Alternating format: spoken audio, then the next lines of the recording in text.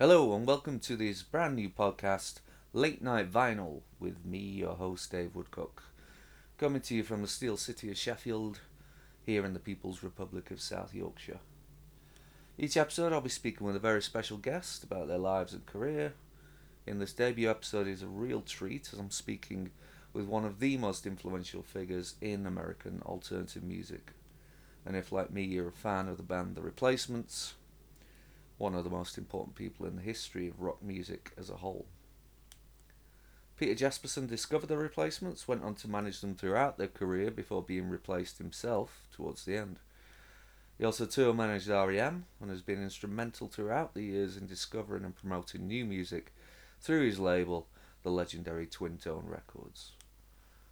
I initially asked Peter if he'd spend 45 minutes of his time speaking with me, and we ended up speaking for over 4 hours about his time with The Replacements, from their early days through the first shows, the first indie releases, to their signing with a major label, the infamous SNL performance, and beyond, taking in many stories of the band's infamous recklessness, and above all, the incredible music they made.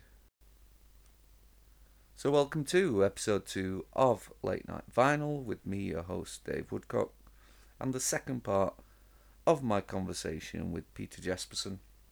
We kick things off in this episode with the creation of the Tim album, before talking about the infamous Saturday Night Live performance and the rest of the Replacements' career, up to and including the reunion tour, the recent Dead Man's Pop box set, Paul Westerberg's solo career, and possible future Replacements releases. So once again, sit back and enjoy this conversation with Peter Jesperson, and I hope you will join me on episode 3, where I'll be speaking with the Hold Steady's legendary mustachioed piano player, Franz Nicolai. But for now, please enjoy this second part of my conversation with Peter Jesperson. Thanks so much. So now they're on signed to a major label, Sire Records, a subsidiary of Warner Brothers. And what does that do to the band? Well, we got a pretty good recording budget. We got to buy a bunch of new gear. Chris got to buy a new drum kit. We got to hire Tommy Erdely. We tried the session with Alex Chilton in January of '85, and it went really well. Obviously, we got Left of the Dial out of it, and a couple others, but that didn't make the album. But ultimately, we didn't go with him as a producer. I think Warner Brothers just didn't think he had enough of a marquee value to some extent, or whatever, and of course, when they suggested Tommy Erdely, we were like, oh my God, one of the Ramones? Sure, let's try that. And so he came out and did some demos with the band in March, and then we liked it, and the demos turned out really good. And so we started recording in June and put the Tim record together. And, that was an odd one. The night before the recording sessions, we were sitting in my apartment, the band and Tommy Erdely, and all of a sudden Paul announced that they didn't want me in the recording studio for the sessions. Wow. And I was completely taken aback. I couldn't believe it. And, I'd had my next, month or whatever planned, to be, schlepping those guys back and forth to the studio and, doing whatever, I needed to do to, keep things rolling. And did they give a reason why? Well, they just said that, they wanted to it was a little bit, I guess like moving out of your parents' house. It's you don't hate your parents, but you want to do it on your own for a change and see how that works. And but in typical Replacements fashion, the timing was awful, and it hurt my feelings. And I'm sure Paul knew full well it would hurt my feelings. And I wouldn't say he's a mean guy, but he sure did some mean things over the years. And it also put Tommy Erdely in a very awkward position, because it was like, he and I had made all the arrangements, and he and I had become friends, and so this, made Tommy feel like, oh no, we're off to a shaky start. But anyway, that's the way it went, and I honored their wishes. And I would still pop into the studio from time to time when I had to, when they needed something. They were still calling me for when they needed their per diems or whatever it was. And also, Tommy would call me at night after the sessions and tell me how things went. And I remember actually one night he called me up and said, "God, they did a song that I think is brand new that you might not know about. And I got a really good recording of it. Would you like to come over and hear it?" And I said, "I'd love to." So I ran over to his hotel, and he played me "Waitress in the Sky." Mm-hmm. And I was just knocked out. And of course, hilarious, because I knew Paul's big sister was an airline stewardess, and that made it even funnier. And Tommy actually said, "Go ahead, take the tape home if you want to make a copy and listen to it some more. Just get it back to me in the morning, before the session." And so I did, so he did that without the band knowing. And I'm sure Paul would have been pissed about it, but nonetheless, he kept me in the loop. And then, things loosened up a little bit more towards the end. And Paul, I think Paul missed me to some extent, to be honest. We were pretty tight back in those days. And specifically, I remember being there one day when I'd gone to a session when the band was gone, and they were sort of getting to the wrap-up end of it. And Steve Felstead was there engineering with Tommy Erdely, and Paul was there. And I had been talking to Michael Hill on the phone.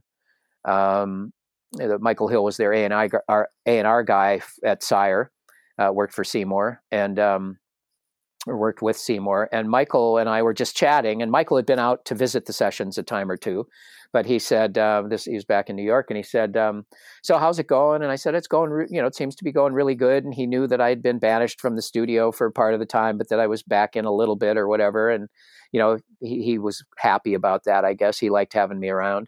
And, he and I had become very close too. Anyway, he said, "Has Paul done his solo song yet?" And that was always, as we were talking earlier, Dave, those solo songs, or the tender ballad songs of Paul's, like "Go" or "Within Your Reach" or, 16 Blue or whatever. They were really important songs. And so I said, "I don't think Paul has a solo one." And Michael said, "Oh, I don't know. I think he does. He told me about it."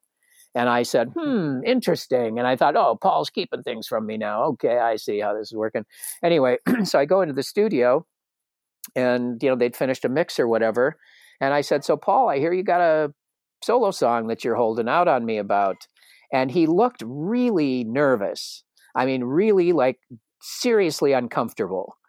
And he kind of, looked at me, and then he looked at Tommy and Steve, and he was like, "Yeah, I do. I got one. Come here." And he says, I want to do an acoustic one or whatever to Tommy and Steve. So they get to setting up the board for that. And Paul grabs me by the arm, pulls me in the studio room, and he had me help him take these huge.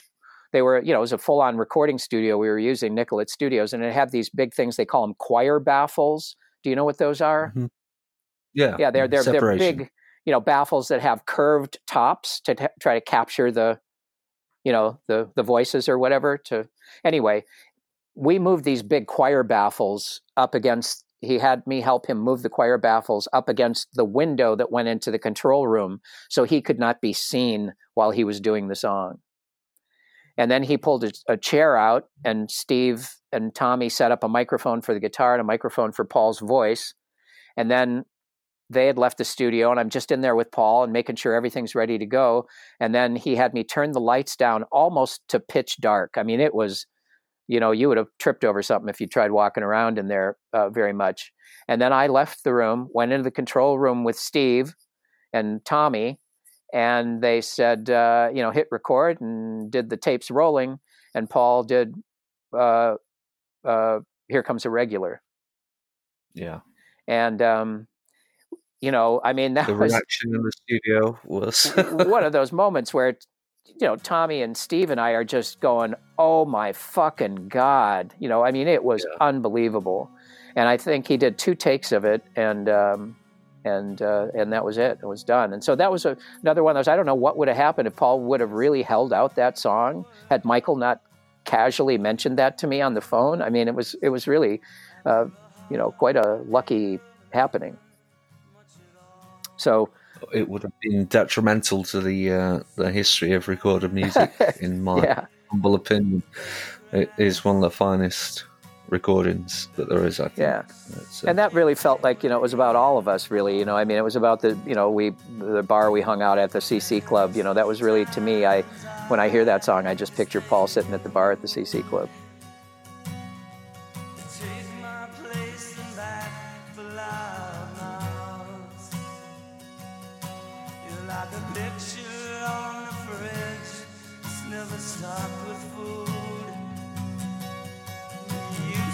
At home, now I stay at the house,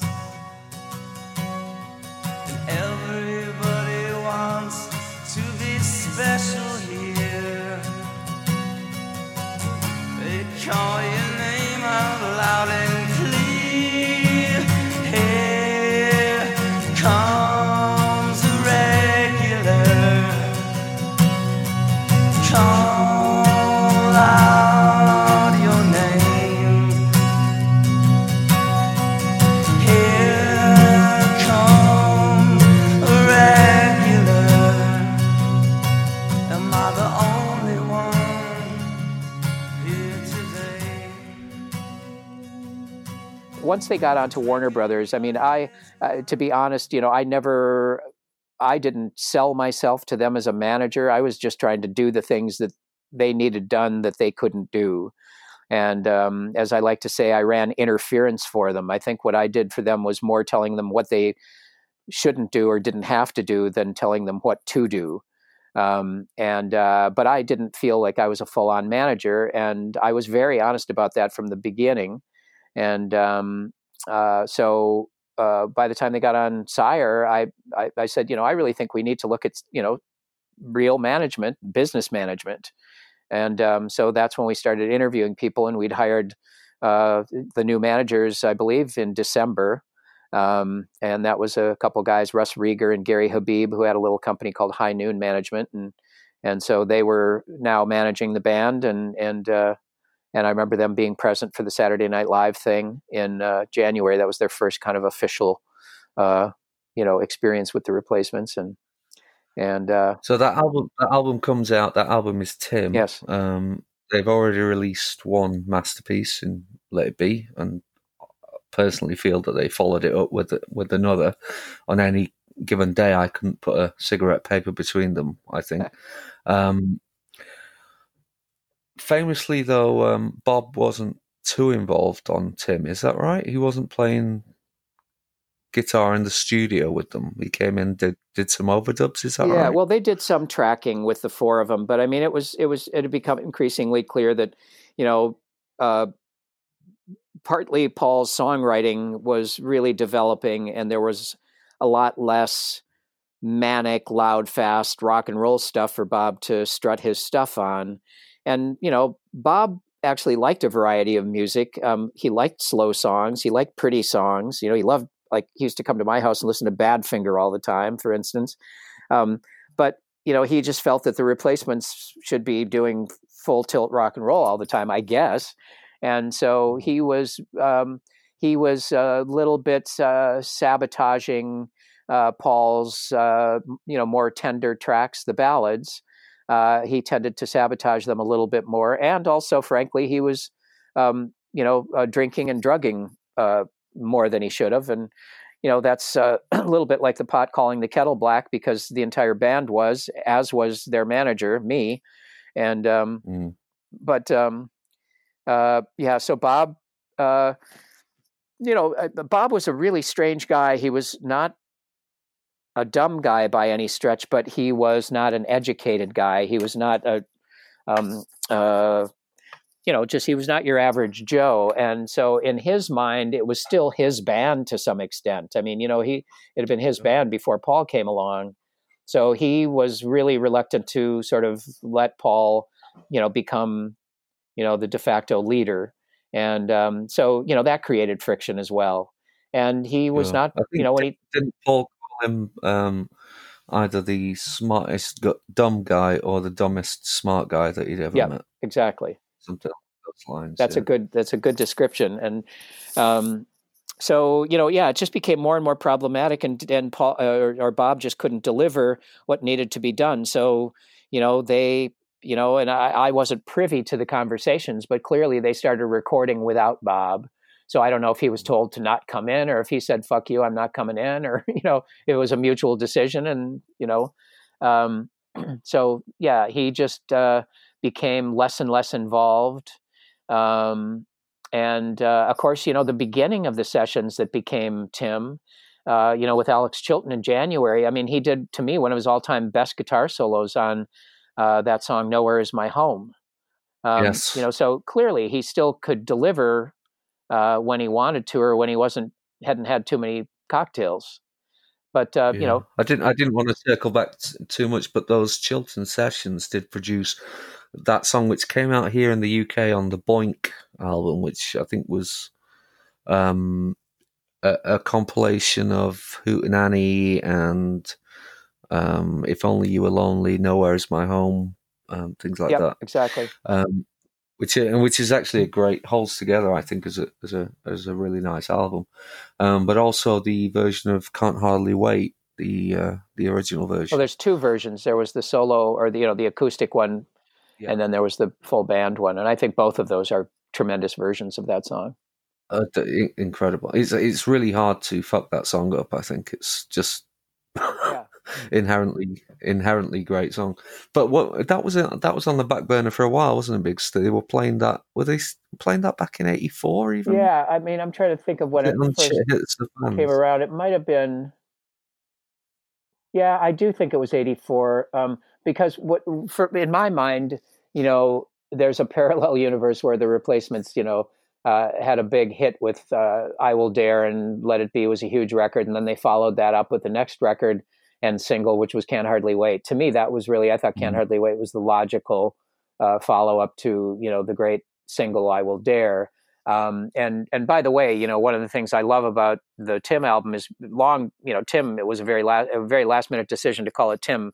Throughout the entire sessions, Paul wanted to call it "Let It Bleed."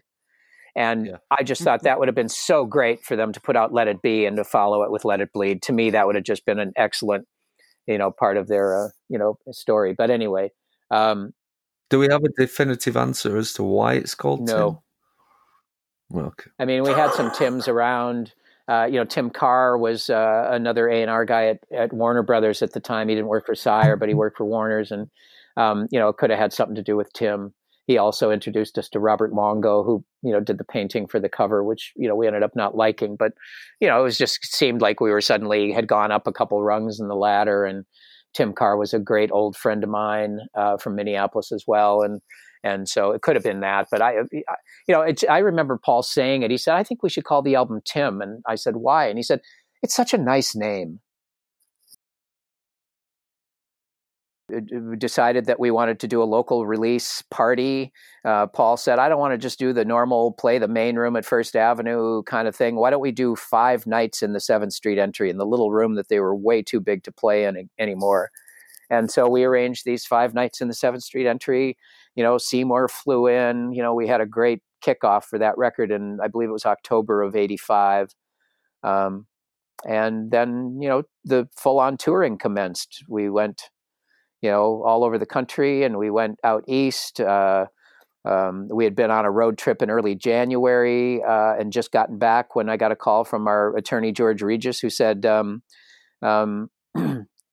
what are you doing Wednesday? And I said, I'm sleeping, I hope, because we had been on the road for a couple of weeks. And he said, no, you're getting on a plane and coming to New York. You're doing Saturday Night Live. And I was like, holy shit. So we flew out to do Saturday Night Live around the 20th or so of January. And a pretty big get for The Replacements.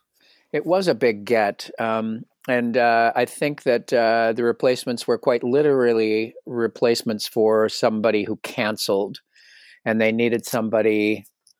It was a last minute decision. And the way I heard the story, actually not at the time, but later, was that possibly even Mo Austin, who hadn't had much involvement at all with the replacements up to that point, put some pressure on his friends at NBC, where Saturday Night Live was done, and asked a favor. I don't know if he put pressure on them, but he asked a favor, and so it was quite a surprise. And with all due respect, I think the show was a little bit at low ebb at the time in terms of the quality of the writing and of the shows themselves, and we weren't exactly warmly welcomed.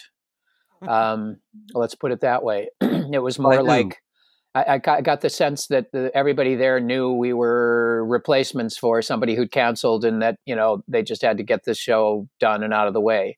Do you know who the replacements replaced? I don't. I think, though, I believe that has been written about. I think maybe even Bob's book, if maybe you'd remember, or if you want to look back. But I think that maybe somebody said the Pointer Sisters or something crazy like that. That rings a bell. Yeah, that rings a bell. Yeah. It reminds me of the Bill Grundy show where Queen pulled out. And they put the Pistols on? And the Pistols went on as a replacement. And similar hijinks ensued. Right. Okay. Yeah. Were you there that night? Oh, yeah. Okay. Talk us through exactly what happened then. Harry Dean Stanton was the guest. God bless him. R.I.P. Yeah, he was. It was we were just so excited. The idea of being on, national TV for the first time, of course, is very exciting. And but it happened so quickly. We flew out. I believe we flew out on a Wednesday, and then we had dress rehearsals or rehearsals of some kind on Thursday. Maybe had all of Friday off, and then came back in Saturday. And so when, it's such a crazy experience, and you think back on it, because we didn't even have a credit card. So somebody from Warner Brothers had to guarantee our hotel room when we checked in. And of course they put us in some nice hotel way uptown there by Rockefeller Center, where Saturday Night Live was done. And, the NBC was walking distance from the hotel, but they sent a limo to pick us up. It was kind of crazy. So I believe the first time we walked in was about 10 a.m. on that Thursday morning. And, as soon as we got there, and they were starting to set up the stage and everything, and we were, Bill Sullivan and I hauled gear in, and then Bob says, I want some beer. It's 10 in the morning, and I said to one of the NBC people, they put some, juices and, pastries in our dressing room. And I said to one of the NBC people, could we get some beer, please? And they were like, oh, no, we can't provide beer for the performers. And somebody actually made a statement to me, something like, and this could be my memory being a little foggy, but to some, maybe I'm paraphrasing, but they said something like, oh, the groups we have on now don't drink or do drugs anymore. And I was thinking, wow, I just saw the Dream Academy on here a couple of weeks ago. I think they're pretty, I think they were well-known druggies.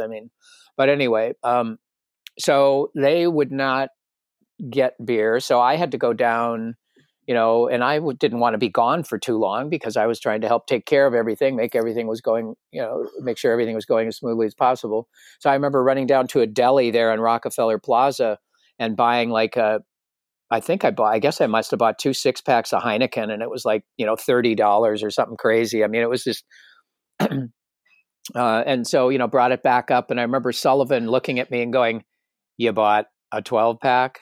Like, how long is that going to last?" kind of thing. And really, it was just gone immediately. And so then, it was just that all day long. Had to, try to find another place where you could buy a larger quantity cheaper, than the deli right there at Rockefeller Plaza. But anyway, so it was not a heck of a lot of fun.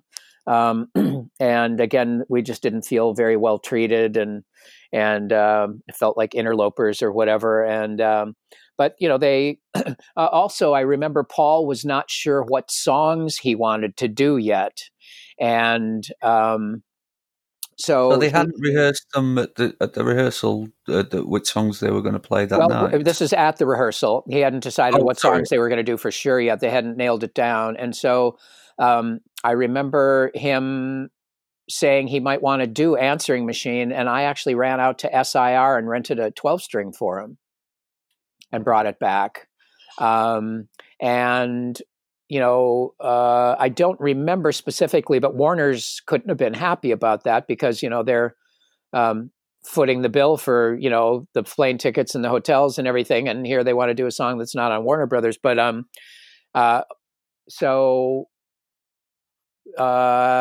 then they ended up settling on Kiss Me on the Bus and Bastards of Young.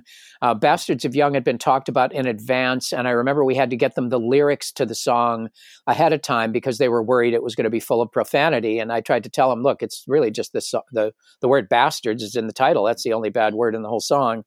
So anyway, that one was probably for sure, but maybe Kiss Me on the Bus was the variable.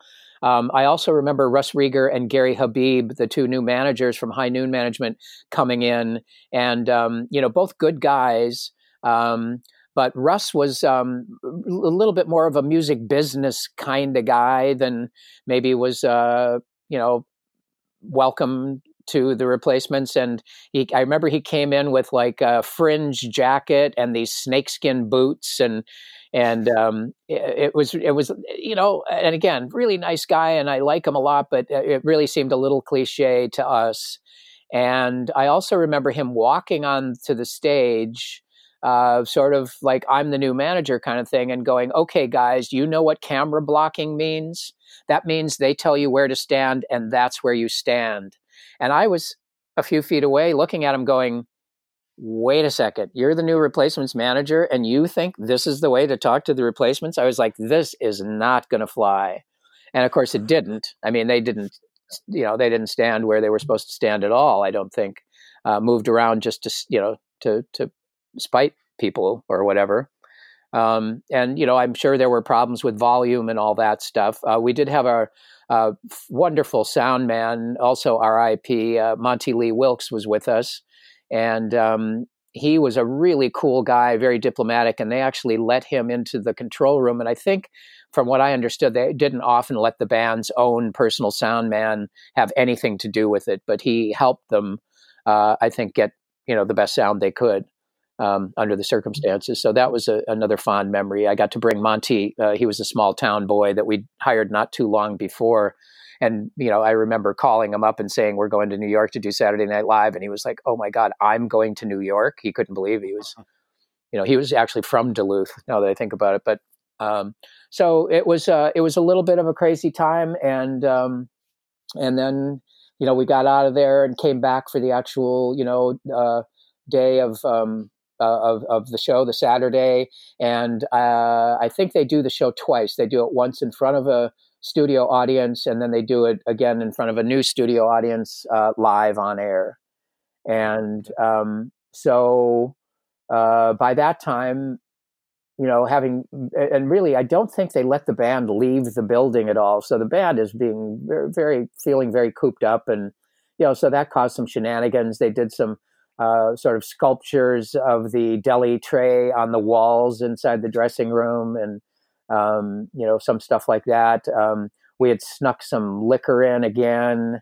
And then Harry Dean Stanton came to say hello. And I believe, again, this could be the foggy memory, but I believe that he was trying not to drink, maybe just for that event, or maybe he was trying to stop drinking altogether, but he came in and started nipping on our bottle. And I remember people getting really pissed off about that. And Sam Kinison was also on the show, and he was a pretty outrageous guy.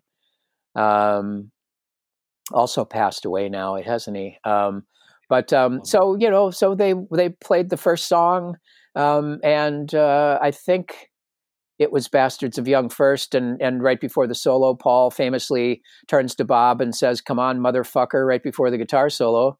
And although he didn't say it on mic, you could sure see what he said, just, and I think that it was audible in the control room, because they have, everything pumped up so much in there, but I don't think it was really audible on TV. But anyway, of course, they were just furious about that. Willingness to claim us. You got no right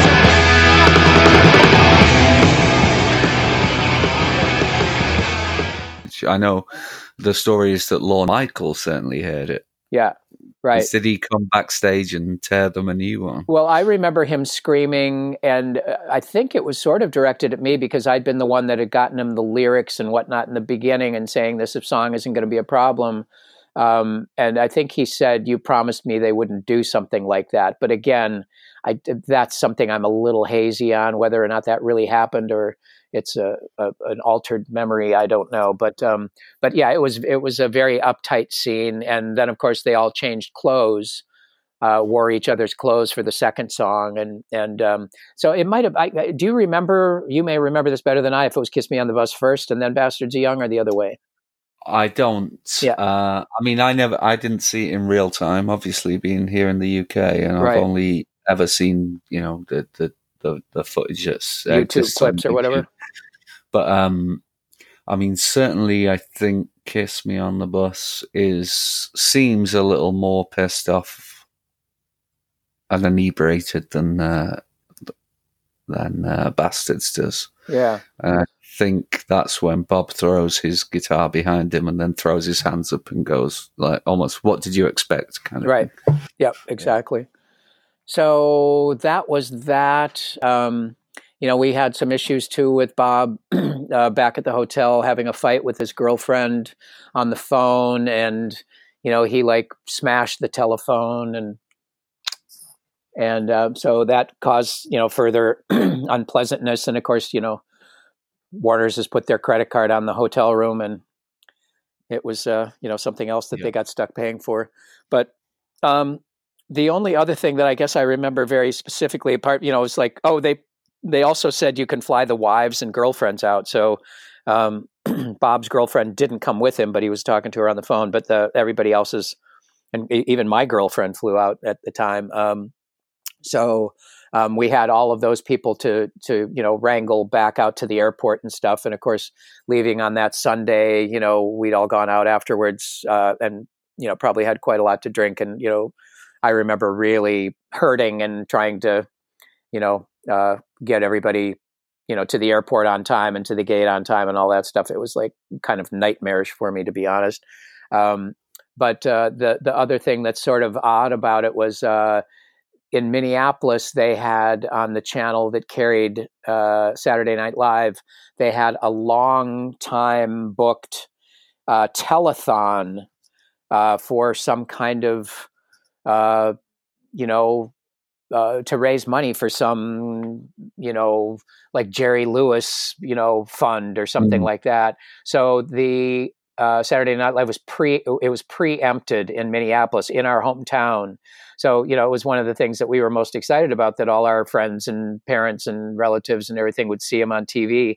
But what one guy did, somebody talked to the NBC affiliate in Minneapolis, and they were able to go to the station and get a videotape of the show. And then they ran it down to First Avenue, where they showed it in the main room. And a bunch of people came down just to watch it in the main room. And I know that a writer, local writer who was a big champion of the band, a guy named Jim Walsh, I believe he had written something like, that it's really so sad that the Replacements didn't get to hear the biggest hometown cheer they ever had, when they came on, the big screen at First Avenue and people knew they'd been on live TV. Ladies and gentlemen, the Replacements.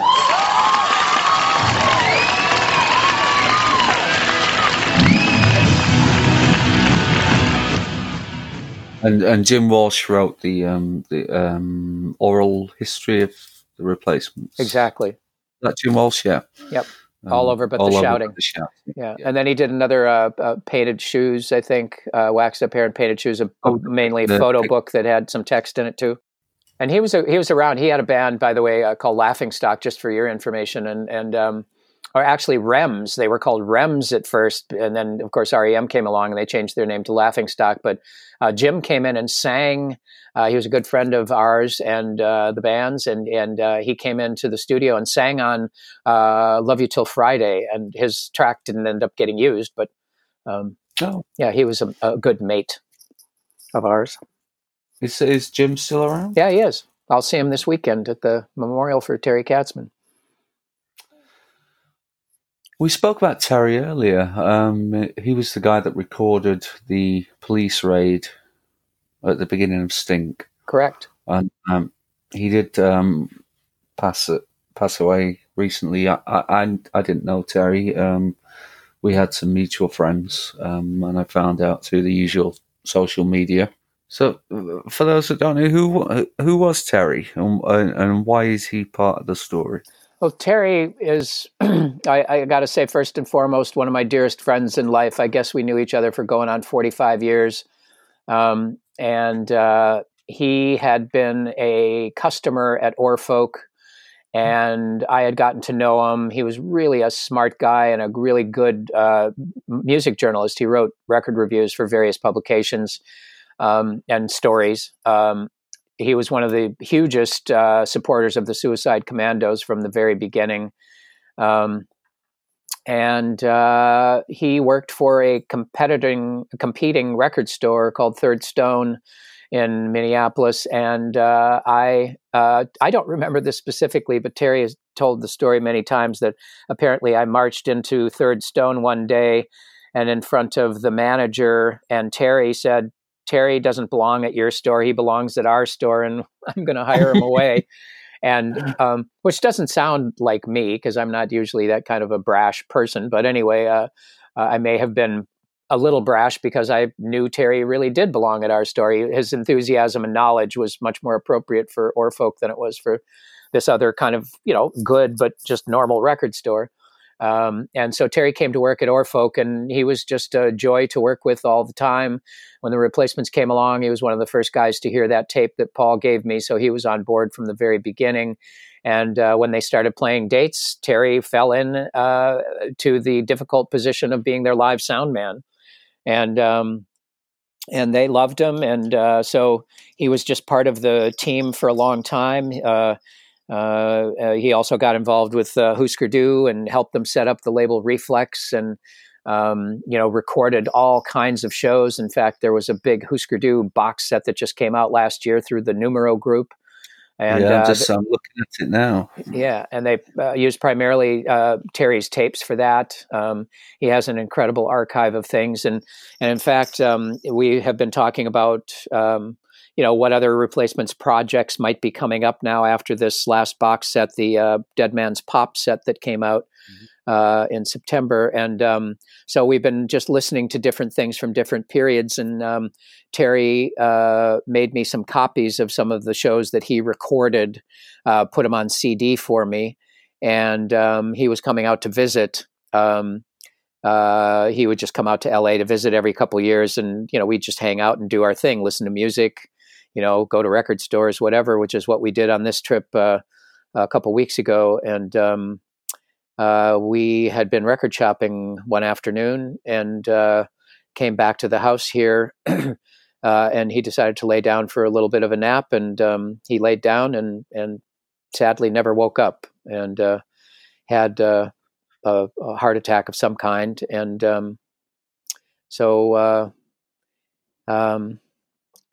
it was of course, a very tough thing to handle. And I felt so terrible for his wife and his two sons and the rest of his family.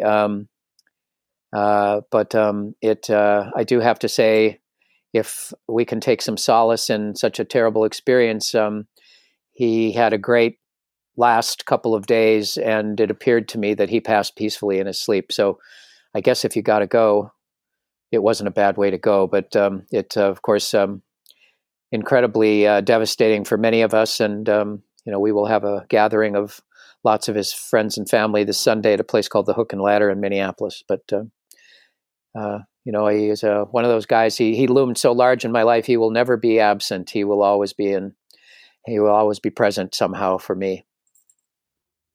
Lovely. Godspeed, Terry Katzman. And thank you for sharing that with us, Peter, as well. Saturday Night Live happened. We went home, and then came the tour. The next tour actually started not too long after that, probably towards the beginning of February, and we went out east. I do remember flying. We flew into Providence, Rhode Island, for some reason to start the tour, and the crew drove the gear out, and I flew out with the band and the guitars. And we had rented a van. And when I got to the airport, they said they were out of vans, and they gave us a station wagon, which was really a drag, but we had no choice. So we ended up cramming all four of the guys in the band, me and the guitars and Chris's snare drum, I believe, into a station wagon. It was, of course, not a great way to start the tour. And those guys, it was a bad way to start. It gave them a reason to, fuck you, I'm going to have 12 drinks now or whatever. But but anyway, we got the tour underway. That was the trip that we recorded with a big full-on 24-track mobile recording unit. We recorded a gig at Maxwell's in Hoboken that came out as a live record a couple of years ago, which was an exciting experience. To again, be doing something that we had never done before, like a real high quality live recording. And the band put on a really good show. And I was worried about that because, again, when you let them know they were about to do something that had importance attached, they could often, throw a wrench into the works. But anyway, in this case, they delivered the goods. And why was that recording held back for so long? Well, it was just, it is an amazing performance. Yeah. Well, Michael Hill, their A&R guy at Warner's, had kind of spearheaded that, the whole idea of recording a live record. And then, it really, that's a little bit lost in the mists of time. I don't remember why nothing was done. But, they were, at that time, they were still touring the Tim album. Although it's funny, when you listen to the Maxwell's thing, there's more, Stink. I think the best performances actually are Stink and Sorry Ma songs, which is a little ironic. But they, so for whatever reason, I think that, Warner's maybe just felt like, maybe we'll do, a live record down the road a piece. And, after doing the Tim album, of course, Bob was kicked out of the band. And then, they went to Memphis to record what became Pleased to Meet Me as a trio. So maybe Warner's just felt this isn't the band that we have anymore because the lead guitar player has changed. Sure. And so anyway, we did the Maxwell's thing and did some other dates up and down the East Coast. And then, the part where my time with the band came to an end, in, I believe it was April, we were back in Minneapolis, and sort of, again, ironic, I was on my way out the door to buy Tommy and Bob's mom a wedding present. She was getting remarried. And I was just on my way out the door when my phone rang, and it was Paul, and he said, "We got to have a band meeting today." And I said, "Oh, I'm just going out to buy Anita a present. Why don't you guys have the meeting and I'll catch up. You can catch me up on what you talked about afterwards." And he said, "No," he said, "you really got to be there for this one." I said, "Well, okay." And so we met at the Uptown Bar, which was another music room in town, where the Replacements were much too big to play the little room, but they would do some cameos there from time to time, and also that's the place where Tommy and Bob's mom was a day manager bartender. So we met at the Uptown and started talking, and I was like, well, it was only Tommy and Paul. I said, I thought this was a band meeting, and I don't remember what they said there, but I found out later that Bob and Chris didn't want to attend the meeting because they didn't agree with what Paul and Tommy had decided to do, and that was to let me go. And so Paul, all of a sudden, just said, look, I'm not happy with the way things are going. And when I get mad, I want to start swinging. And I don't want you to be in the way catching any punches. Was that a cop-out on his part, or? I thought, when I think about it, and of course it was a very tough, it was a very strange situation, and at that time I was, probably as much of a raging alcoholic as the band was. So, my memory is a little hazy, and I'm sure we were sitting at the Uptown having a couple of drinks. But I remember it being a fairly benevolent way of being told, and in a way sort of uncharacteristic of them, really. But clearly we had a long history together, and I guess for all the ups and downs I had with the band, and as sad and as hard as it was for me to take, there was something very touching about the way Paul delivered the news to me. But also, I think first off, when we hired the formal business management, Russ and Gary, I thought, this is so great. We need somebody to handle, the meetings with the marketing team at Warner Brothers, and somebody to handle the business end of it, and the finance and the merchandise and all of that stuff. That's just not in my wheelhouse. I'm not that kind of guy. And frankly, I'm not, I did kind of manage one band later, but I've never considered myself a real band manager. I never went to pursue it with other groups. I'm just not that kind of personality. But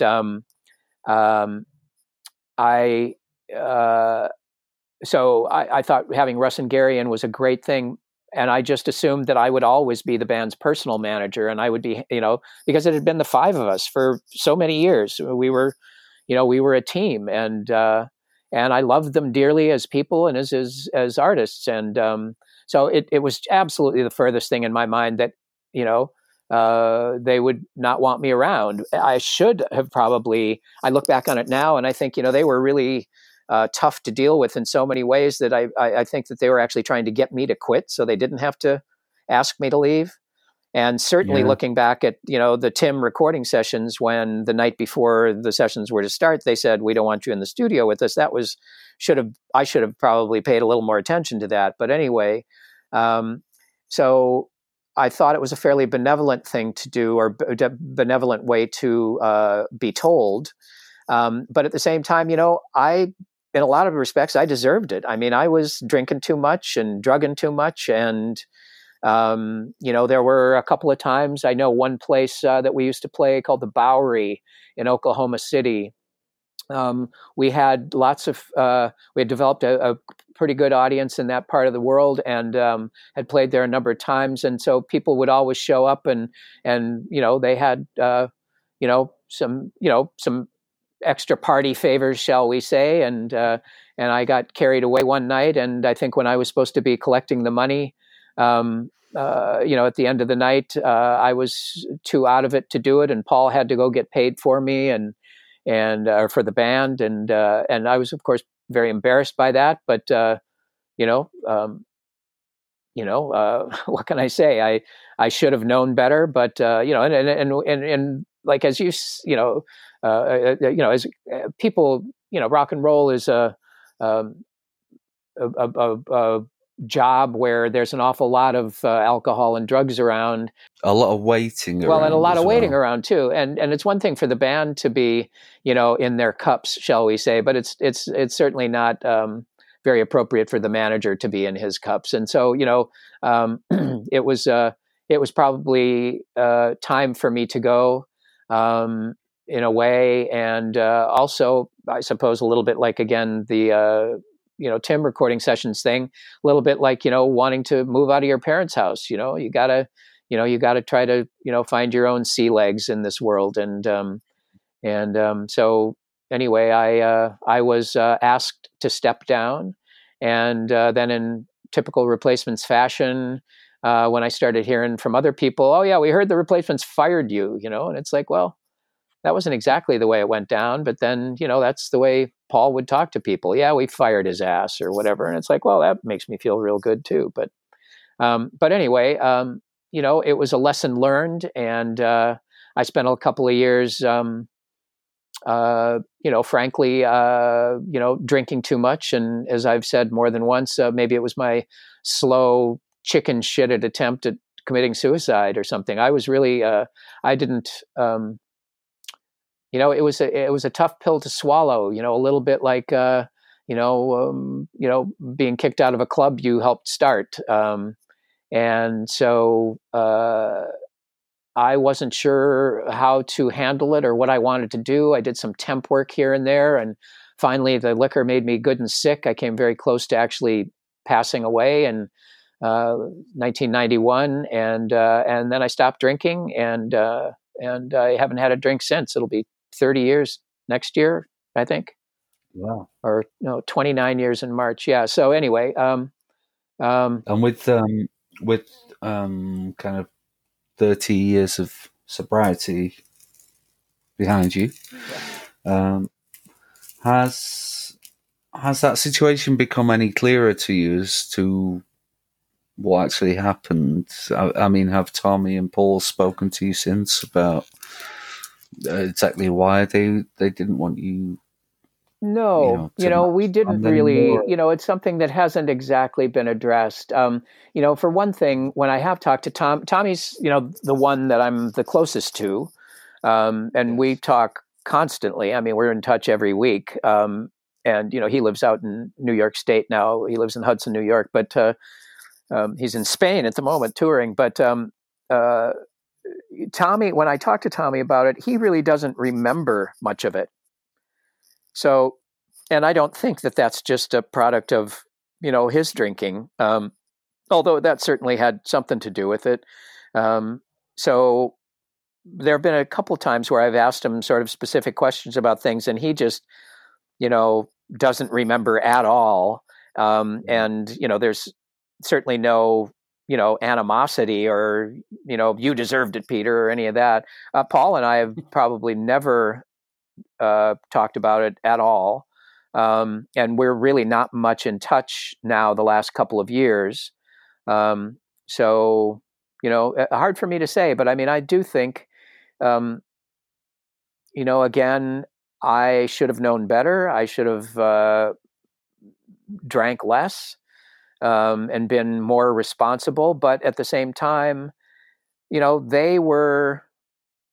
Yeah, look who you were managing. Well, right. I mean, to some degree, I think it's been proven that they were sort of unmanageable. But I guess when it came down to what were they going to do? Hire new management who come in at 15 or 20% and continue to pay another manager, a chunk of money. And we had a very loose deal, never had anything on paper. So when Russ and Gary came in, it was initially negotiated that I would just take a lower percentage.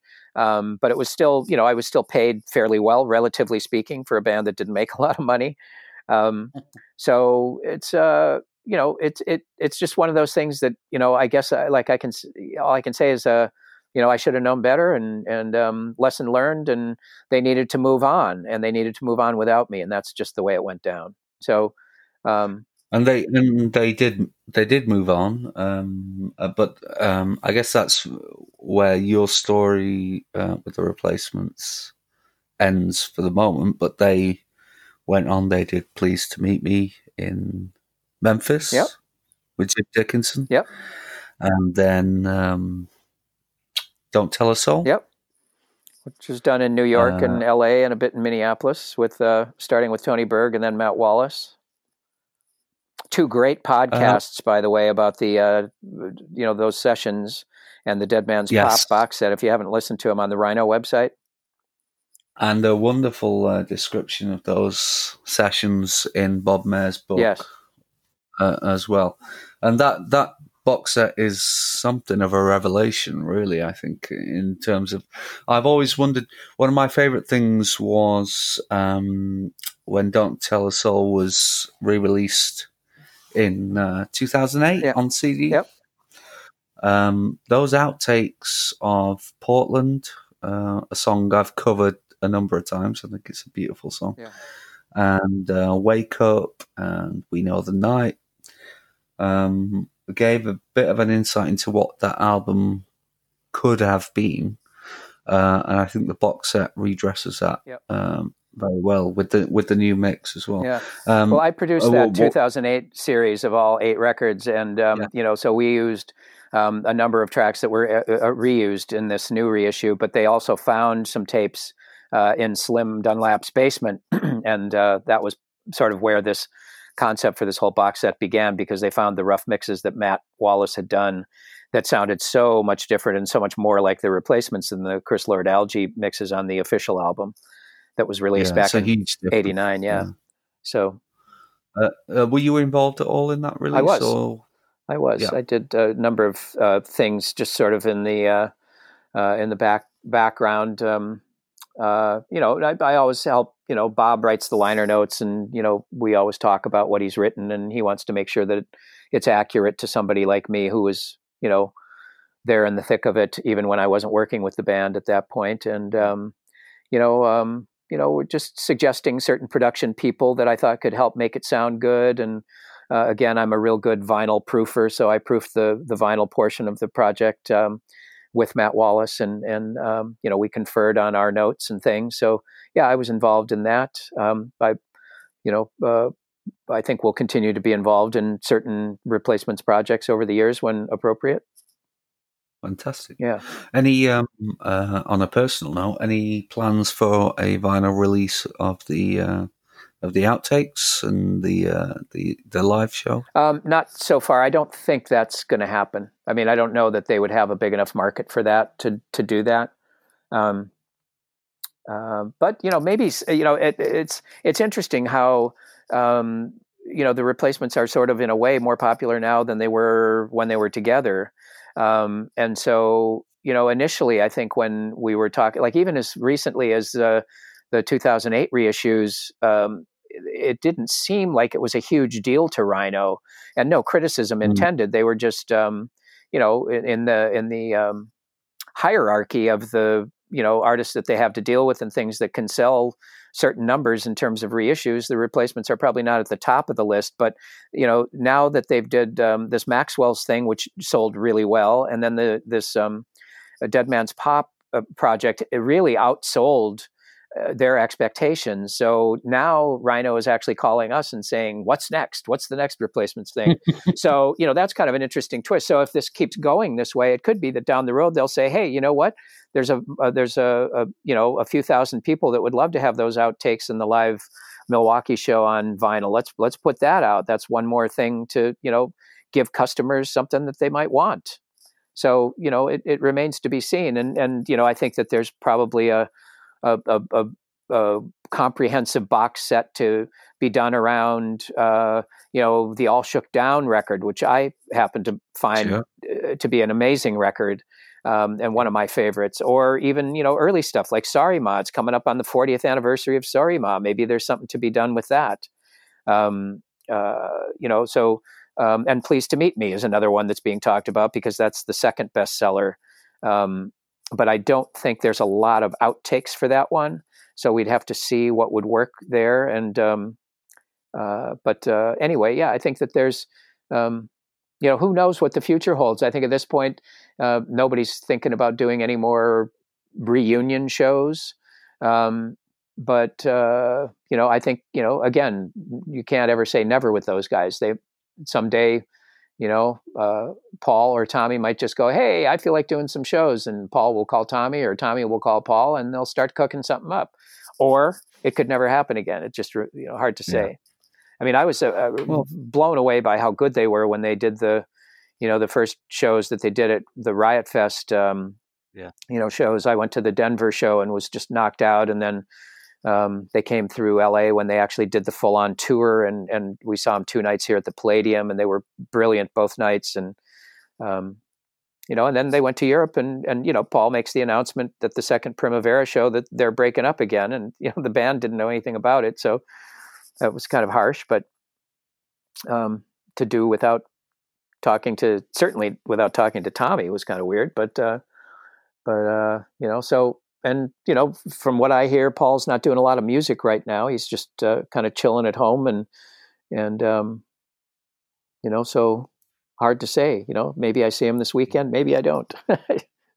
Well, it was certainly, exciting for those of us that weren't there at the time, and certainly the Replacements never really, did very much here in the UK. Yeah. That I was following with close interest that they had, a reunion, certainly with Paul and Tommy in the US, with the very faint hope that they would ever make it over to Europe. So with great excitement, realised they were doing 2 nights in London and a night in Amsterdam. And, they were the only Replacement shows I've seen that I can, speak to. But they were unbelievably exciting. Just to see those guys on stage together, playing those songs. Yeah. And if that's the last of it, then so be it. But I would, give my right arm to see another one of those shows. Oh, I'd like to see him again too. One of the great experiences for me was, going to Denver with my wife and son, and my boy was, oh God, what year was that? That was 2013 or 14 probably. So he would have been 12, and they were really, good to us, getting us, backstage passes, and they actually put us on the stage right on Tommy's side, so we were a couple of feet from Tommy, and to watch my boy watch the Replacements was one of the great moments of my life. He was so excited, and so yeah, that was really that was great for me too.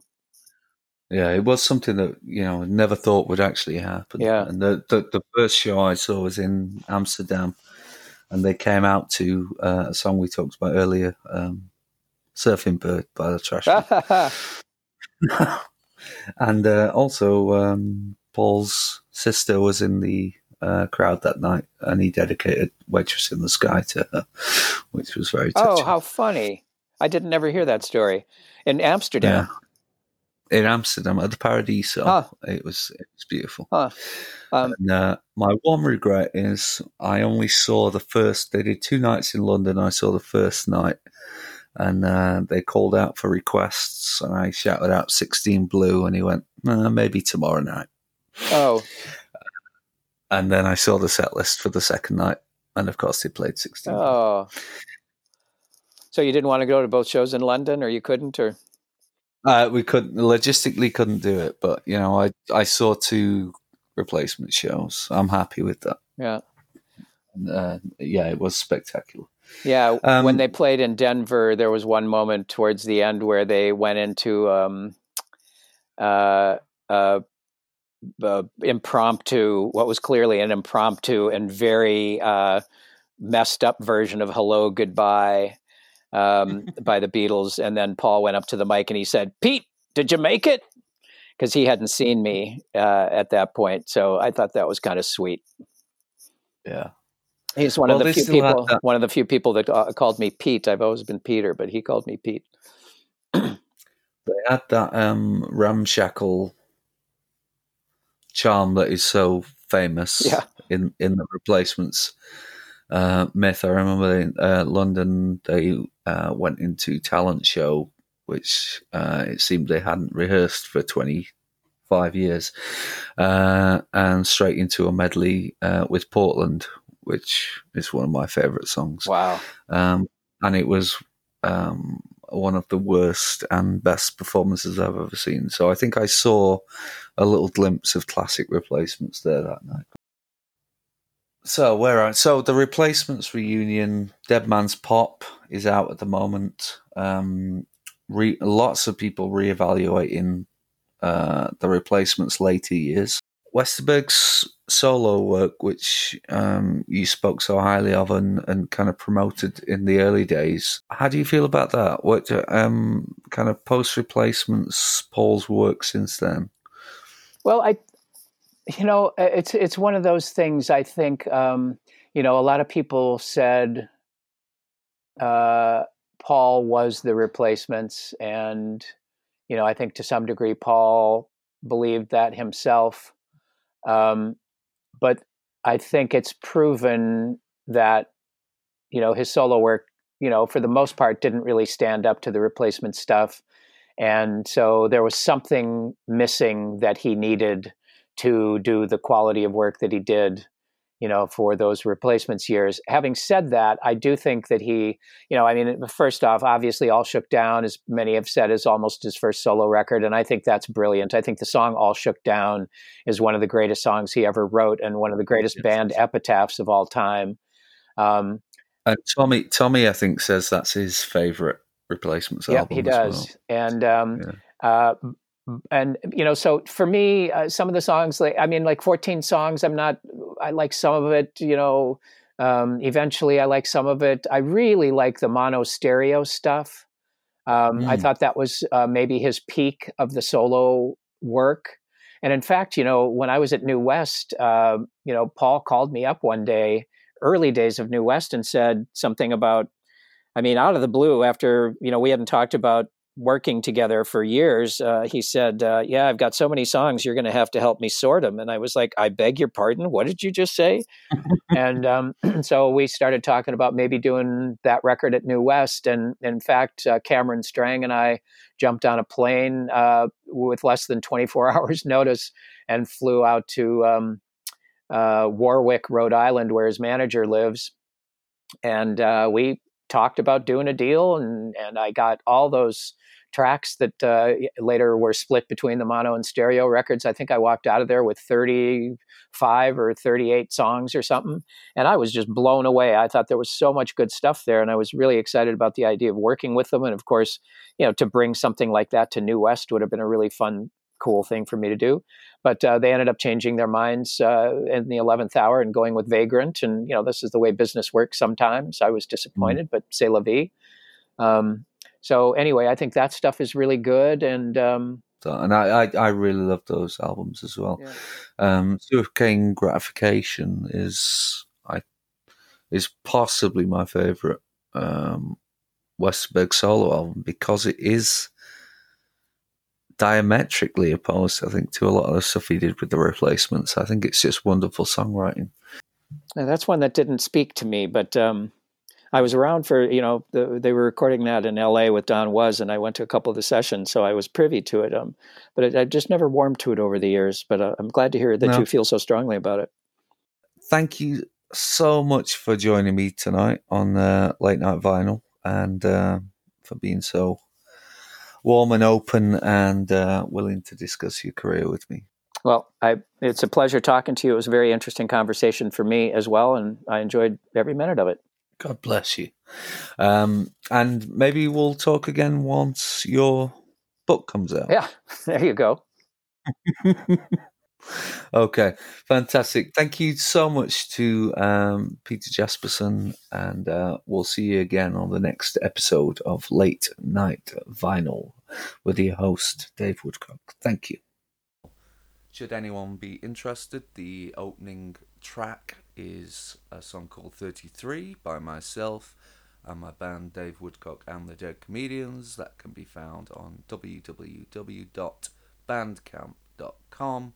Exclusive artwork, prints, t-shirts, etc. of some of the coolest movies, music, TV and more, drawn and painted by my own fair hand, are available at www.terriblecult.com. Thank you so much for listening, and we'll see you on the next one.